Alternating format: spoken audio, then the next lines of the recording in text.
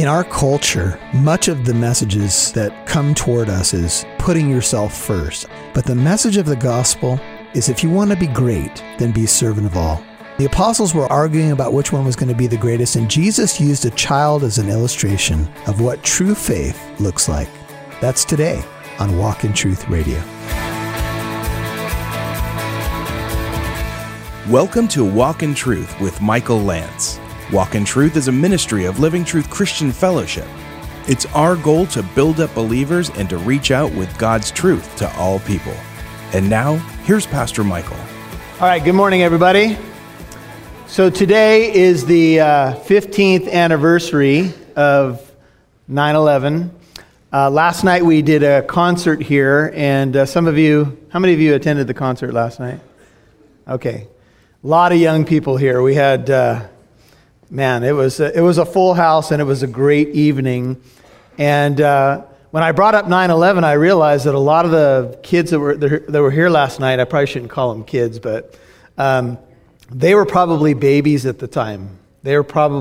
Some of them were 5 and under, and they heard stuff about that particular morning, but they may not have experienced it the way that a lot of us did. I remember where I was. I was at a Bible study with a group of guys, and we were kind of taking a peek. They had the TV on, and we're doing the Bible study, and we saw the smoke from the tower, and we're like, "What in the world's going on?" And then as the news reports were coming, there was clarity on what was going on. That was incredibly 15 years ago that happened. And I was pastoring at the time in the city, and was a fairly new senior pastor in the city. And it was amazing to me to see what happened in the aftermath of 9/11, because I saw more people at prayer meetings than I had ever seen before. We'd have prayer meetings, and there would be, maybe 5 to 10 people there. All of a sudden, we had 40 and 50 people at the prayer meetings, and people were crying out for the nation. They were crying out, in repentance, crying out and asking God, "What message do you have for us? What are you saying to America?" And remember that America responded, I think, in a great way. I mean, people were talking about, we're going to stand together, we're never going to forget, but you guys all know how we are, right? And it doesn't take long. In fact, it was a matter of weeks, maybe a couple of months, until church attendance went back the way it was, and everybody just kind of went on with their lives, because that's kind of how we are. So here we are 15 years later. I was looking at statistics recently, and you can get some different stats from different polls, but what the main stats that I'm seeing is church attendance in America is on the decline. There are many people who are not interested in going to church anymore, questioning the God of the Bible. And so here we are 15 years later, and we're at a crossroads. We have an important election coming up, and our country, how would you define our country right now? Confused, divided, frustrated. Many people are angry. There's a lot going on, and here we are, 15 years later. There's a picture of the tower, and with all that I could say about, the things that maybe we'd want to pick apart and decry and talk about the negative, I want to tell you a story about something that happened 15 years ago. Of the many stories that I could share with you, this is about a 24-year-old equities trader. Just a few minutes after United Airlines Flight 175 struck the South Tower of the World Trade Center, 24-year-old Wells Crowther called his mother and calmly left a voicemail. He said, "Mom, this is Wells, and I want you to know that I'm okay." Crowther was an equities trader at Sandler, O'Neill and Partners on the 104th floor. But after that call that he made to his mom, the man, who was a volunteer firefighter in his teens, made his way down to the 78th floor sky lobby and became a hero to strangers, known only as the man in the red bandana. The report goes this way. Amid the smoke, chaos, and debris, Crowther helped injured and disoriented office workers to safety, risking his own life in the process. Though they couldn't see much through the haze, those he saved recalled a tall figure wearing a red bandana to shield his lungs and his mouth. He had come down to the 78th 78th floor sky lobby, an alcove in the building with express elevators meant to speed up trips to the ground floor.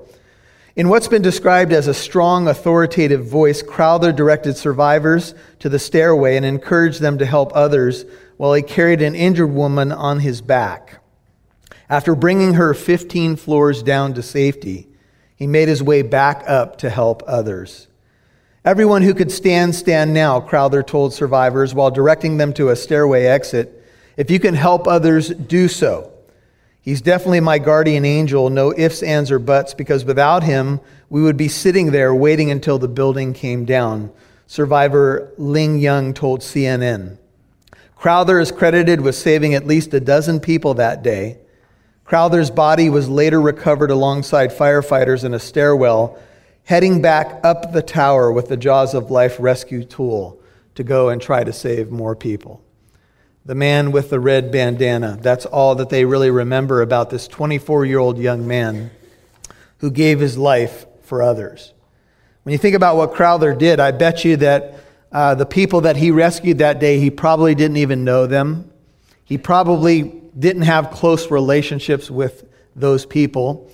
And Jesus said, there's no greater love than this, that a man lay down his life for what? His friends. But Crowther probably didn't lay down his life for his friends. And that's difficult to do. For a good man, some people would dare to die, right? Some people, if you knew that person was a good person, or if you really love that person, you might take that bullet. You might run into that burning building. But Jesus, while we were yet sinners, while we were yet in rebellion to God, the man with the red crown, the crown of thorns that he bled probably onto, that's the man, the God-man that laid down his life for us.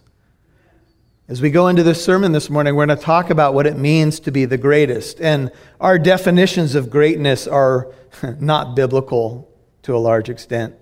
We hold up people who make a lot of money, people who maybe act or sing well, people who are good athletes. But I'm not sure that our heroism is placed in the right place anymore. See, the ultimate hero is Jesus Christ. And he's trying to get us to understand what it means to be great. And I'm still a work in progress too. I want to confess it before all of you.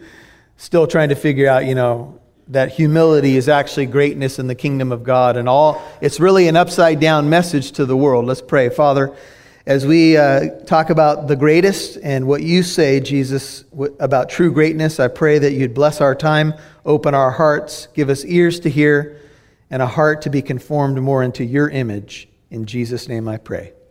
Amen. We're in Mark 9. If you take your Bible, or if you're on a device, Mark 9, verse 33. We'll look at 33 through 41. We'll talk about the greatest. Jesus has been telling the apostles, and they're a bit shocked and confused, that he's going to Jerusalem, that he's going to be mocked, he's going to be spit upon, he's going to be scourged, and he's going to be crucified. And 3 days later, he's going to rise from the dead. And when the Gospels talk about the response of the apostles, there's a couple different responses. One is Peter's response, where he rebukes the Lord and says, this is never going to happen to you. One of the responses was confusion. They just didn't quite understand because it didn't fit with their theological predispositions. They thought the Messiah when he came, and now they're excited to know that he seemed to be the Messiah, and they were figuring that out. They thought he was going to take the throne. So they started thinking about their own personal positions. This is cool. I'm one of the 12. Can you imagine? The Messiah is here. The long-awaited hero of Israel is here. And I get to be one of the inner circle, and especially Peter, James, and John. They had just gone up to the Mount of Transfiguration. The other 9 had stayed down. They were part of the inner circle. They got to see Moses and Elijah. They got to hear the voice of the Father. This is my beloved Son in whom I am well pleased. They had to be feeling pretty good. But then again, as they go down the mountain, he tells them again, I'm going to die. And one of the Gospels say that they were fearful, and another Gospel says they were grieved. I don't think they knew how to process it. I don't think that they could quite figure out what to do. And it even says they were afraid to ask him about it. But they weren't too afraid to argue about which one was going to be the greatest. They were certainly afraid to ask him about his death and what he was talking about in his resurrection. And they were caught up in what a lot of us are caught up in, which one writer, commenting on the book of Isaiah, called self-salvation. All of us as Americans, whether we want to confess it or not, we're pretty big into self-reliance. We celebrate self-reliance. And in some ways, self-reliance is certainly a good thing. To work hard, to make your way, nothing wrong with that. But if we try to do life, and especially spiritual life, without God, we are in deep trouble. And today, as I look at America, as I look at the landscape, I'm not sure America really knows what we want to rely upon, or more specifically, who we want to rely upon. And here we are at a major crossroads.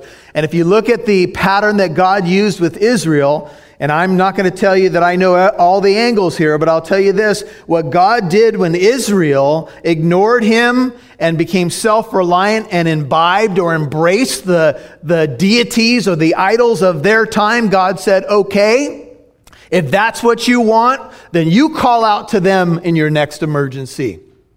And you see how well they do for you.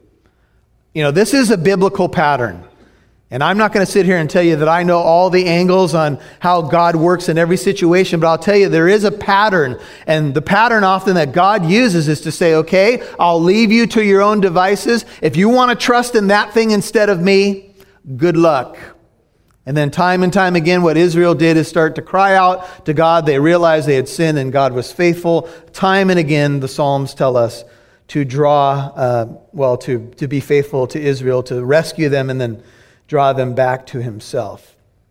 Self-reliance was the root of the problem at the bottom of the Mount of Transfiguration, where the powerless 9, Peter, James, and John were up on the mountain, but the powerless 9 could not deliver a demon-possessed boy with this desperate dad. You remember? I brought him to your apostles, and they could not deliver my son. Please help me. And Jesus said, oh, faithless generation. And I asked the question last Sunday, I wonder what he would say to our generation today. Do you want to be able to defend your faith, what you believe in, why you believe it? We've tackled subjects like Jehovah's Witnesses, the origins of Christmas. In honor of the 500th year of the Reformation, we did a 2-part message on Sola Scriptura. Is the Bible alone sufficient? Is it our highest authority? Scientology, intriguing topics that are available on the Walk in Truth store at walkintruth.com. There'll be more to come, more exciting things to come. He said, oh, faithless generation, how long shall I put up with you? Bring the kid to me. And Jesus, with a heart of compassion, asked the dad, how long has this been happening? Since he was a kid, this terrible unseen force throws him into open fires, into bodies of water. He's probably disfigured. Please help me. And Jesus said, all things are possible to him who believes. And the dad said, I believe, but help my unbelief. And we parked there last Sunday and we said, you know what? That's a very authentic, honest statement. And I told you guys, I've prayed that way more times than I could count. I believe, but help my unbelief. And so Jesus rescued the boy. That exchange is in Mark 9:24, where the dad says, help my unbelief. And Jesus rescues the boy. The demon makes a last-ditch effort to try to hold the boy or destroy him. And Jesus says, don't enter him again. And the Gospel of Luke says that he gave the boy back to his father. That's how we ended last Sunday. And I told you the application for us in our day and age is that Jesus Christ raises people from the dead spiritually and gives them back to his Father. And that is the story of salvation. And so now we have the aftermath of that scene as we pick up the text in Mark 9:33. And they came to Capernaum, and when Jesus was in the house, he began to question them, and he said, what were you discussing on the way? So they had left the Mount of Transfiguration, they had left this incredible deliverance of this demon-possessed boy, and remember, one of the things that they had said to Jesus in the aftermath is, why couldn't we cast it out? And Jesus said, this kind Pay attention to that, Bible students, because that tells you there's different kinds of demonic spirits with different power. This kind only comes out through what? Prayer, which told me they didn't pray. And some versions say prayer and fasting. So I'm sure that should have gotten their attention, like, okay, apparently you guys didn't pray. You didn't think of that. But then how many times have we been in situations where we look back, we've been in a crisis, and we haven't even prayed? I do that sometimes when I'm halfway through a meal. Oh, this is good. Hey, anybody pray around here? Well, no. I couldn't wait. And that should have struck them. This kind only comes out through prayer. Hello. But on they went on their journey, and they started dialoguing as they walked. And with all of that backdrop and all that's happened to them and the deep penetrating questions that they should have been asking, you know what they talked about on the way? Oh, they argued about which one of them was the great. What? But that's how human they were, which gives me hope. That's how real the Bible is.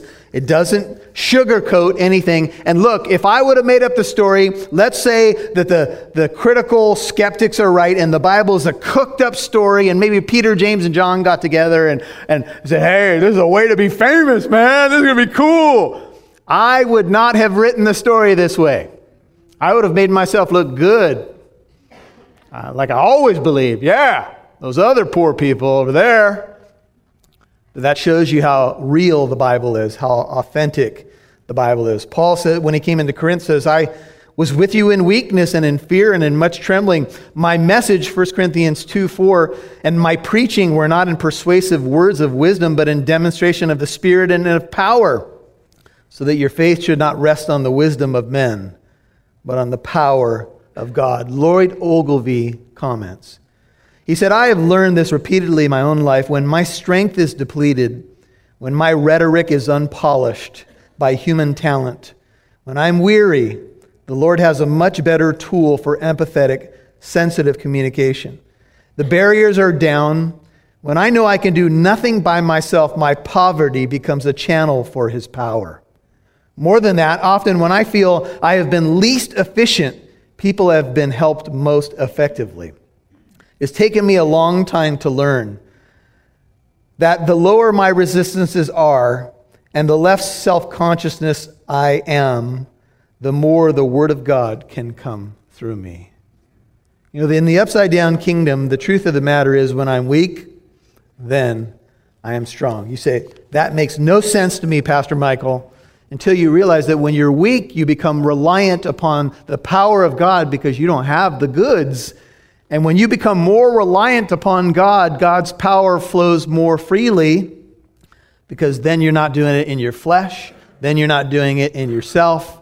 And when you feel a little uneasy about a situation, whether it's a witnessing opportunity or something that God has called you to do, and you feel weak, you're probably right where you need to be. And that does not make me feel comfortable. I like being confident. I like being strong. I like being prepared. I like knowing what to expect. These are things I like. Did you hear how many times I said, I like it? I like that. Lord, just in case you didn't hear that, this is what I like. That's a lot of Christian philosophy today, right? This is what I like, Lord. And the Lord says, yeah, but let me show you what I'm like. Moses, Lord, just in case you didn't know, I'm not real good at talking. God says, well, who made the mouth? Jeremiah, I'm too young. Gideon, my family's the least. And God says, good, that's why I appeared here. You know, I had options. I could have made another bush on fire in another location. But Moses, I've chosen you. Oh. Hey, Gideon, just in case you didn't realize, I knew you were threshing in private, hiding from the terrible calamities and fears of your time. I know things. I'm God. Oh. We're going through the book of Exodus on Thursday mornings, and we were looking at Pharaoh, and when Moses and Aaron come to Pharaoh, Pharaoh's got that stubborn heart, and everybody asks theologically, did God harden his heart? Did he harden his heart? I think it was a little bit of both. But this is Exodus 7:14. Listen to these words. It says, "Then the Lord said to Moses, Pharaoh's heart is stubborn. He refuses to let the people go." You look at the Hebrew word for stubborn of Pharaoh's heart, it's kabed, K-A-B-E-D.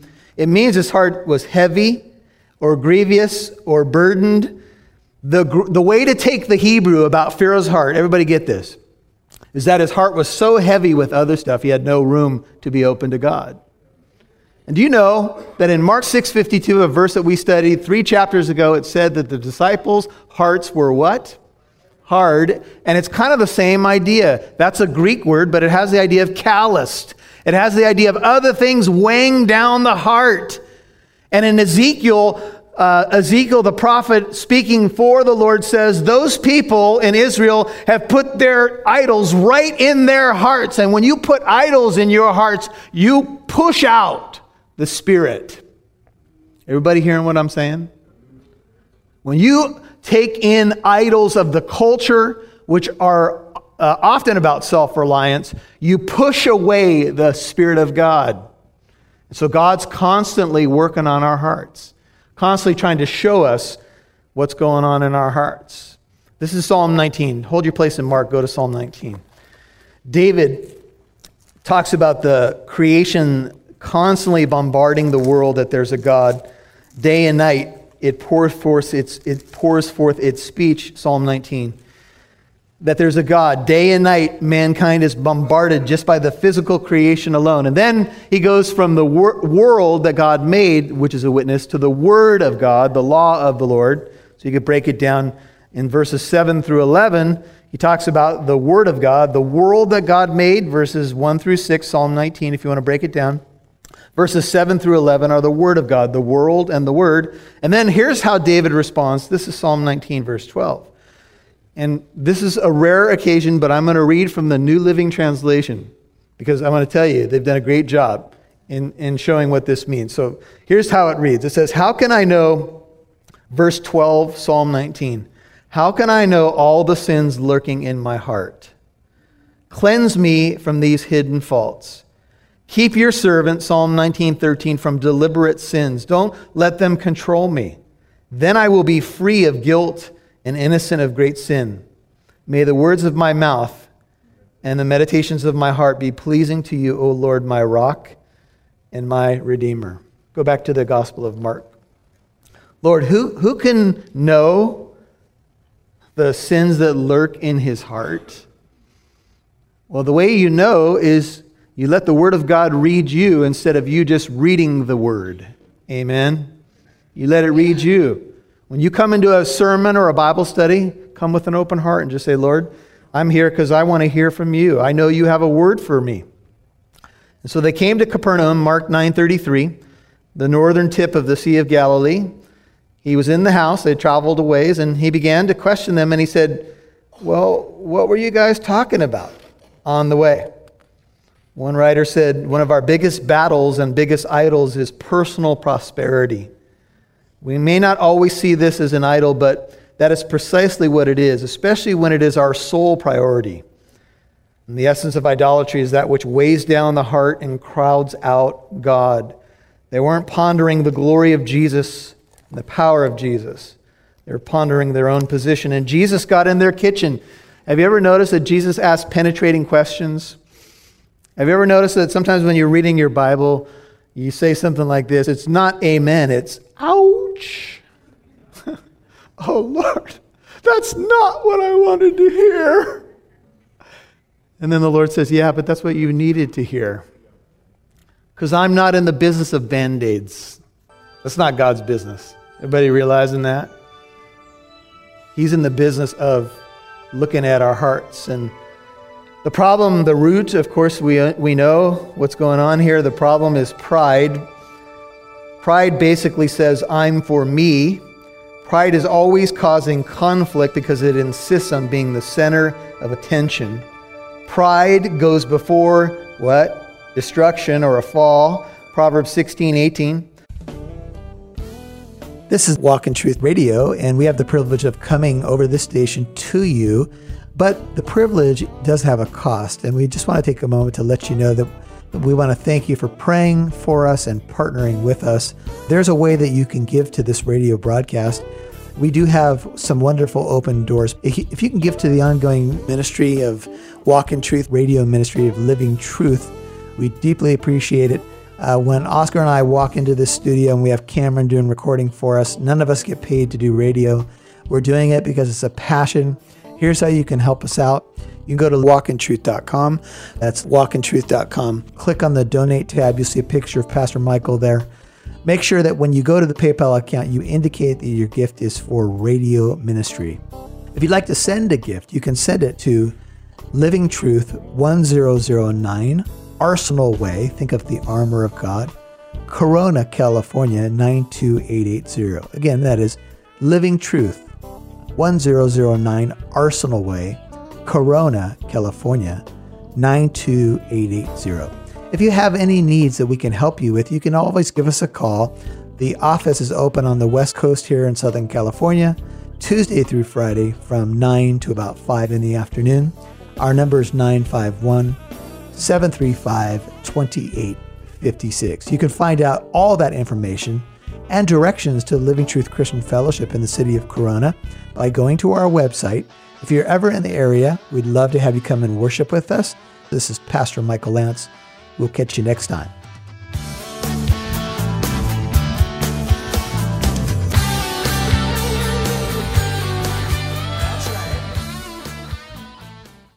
Hey folks, this is Pastor Michael. Really appreciate you tuning into the broadcast today. I'm going to tell you about a website that we have. It's a brand new website. It's called walkintruth.com.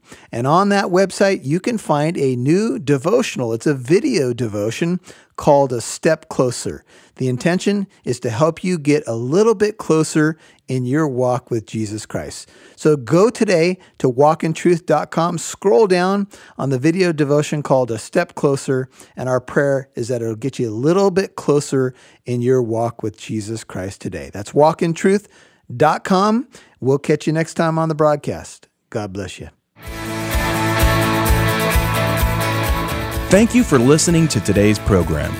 If you'd like to listen to this message in its entirety, or if you'd like to visit our church here in Corona, California, visit our website, walkintruth.com.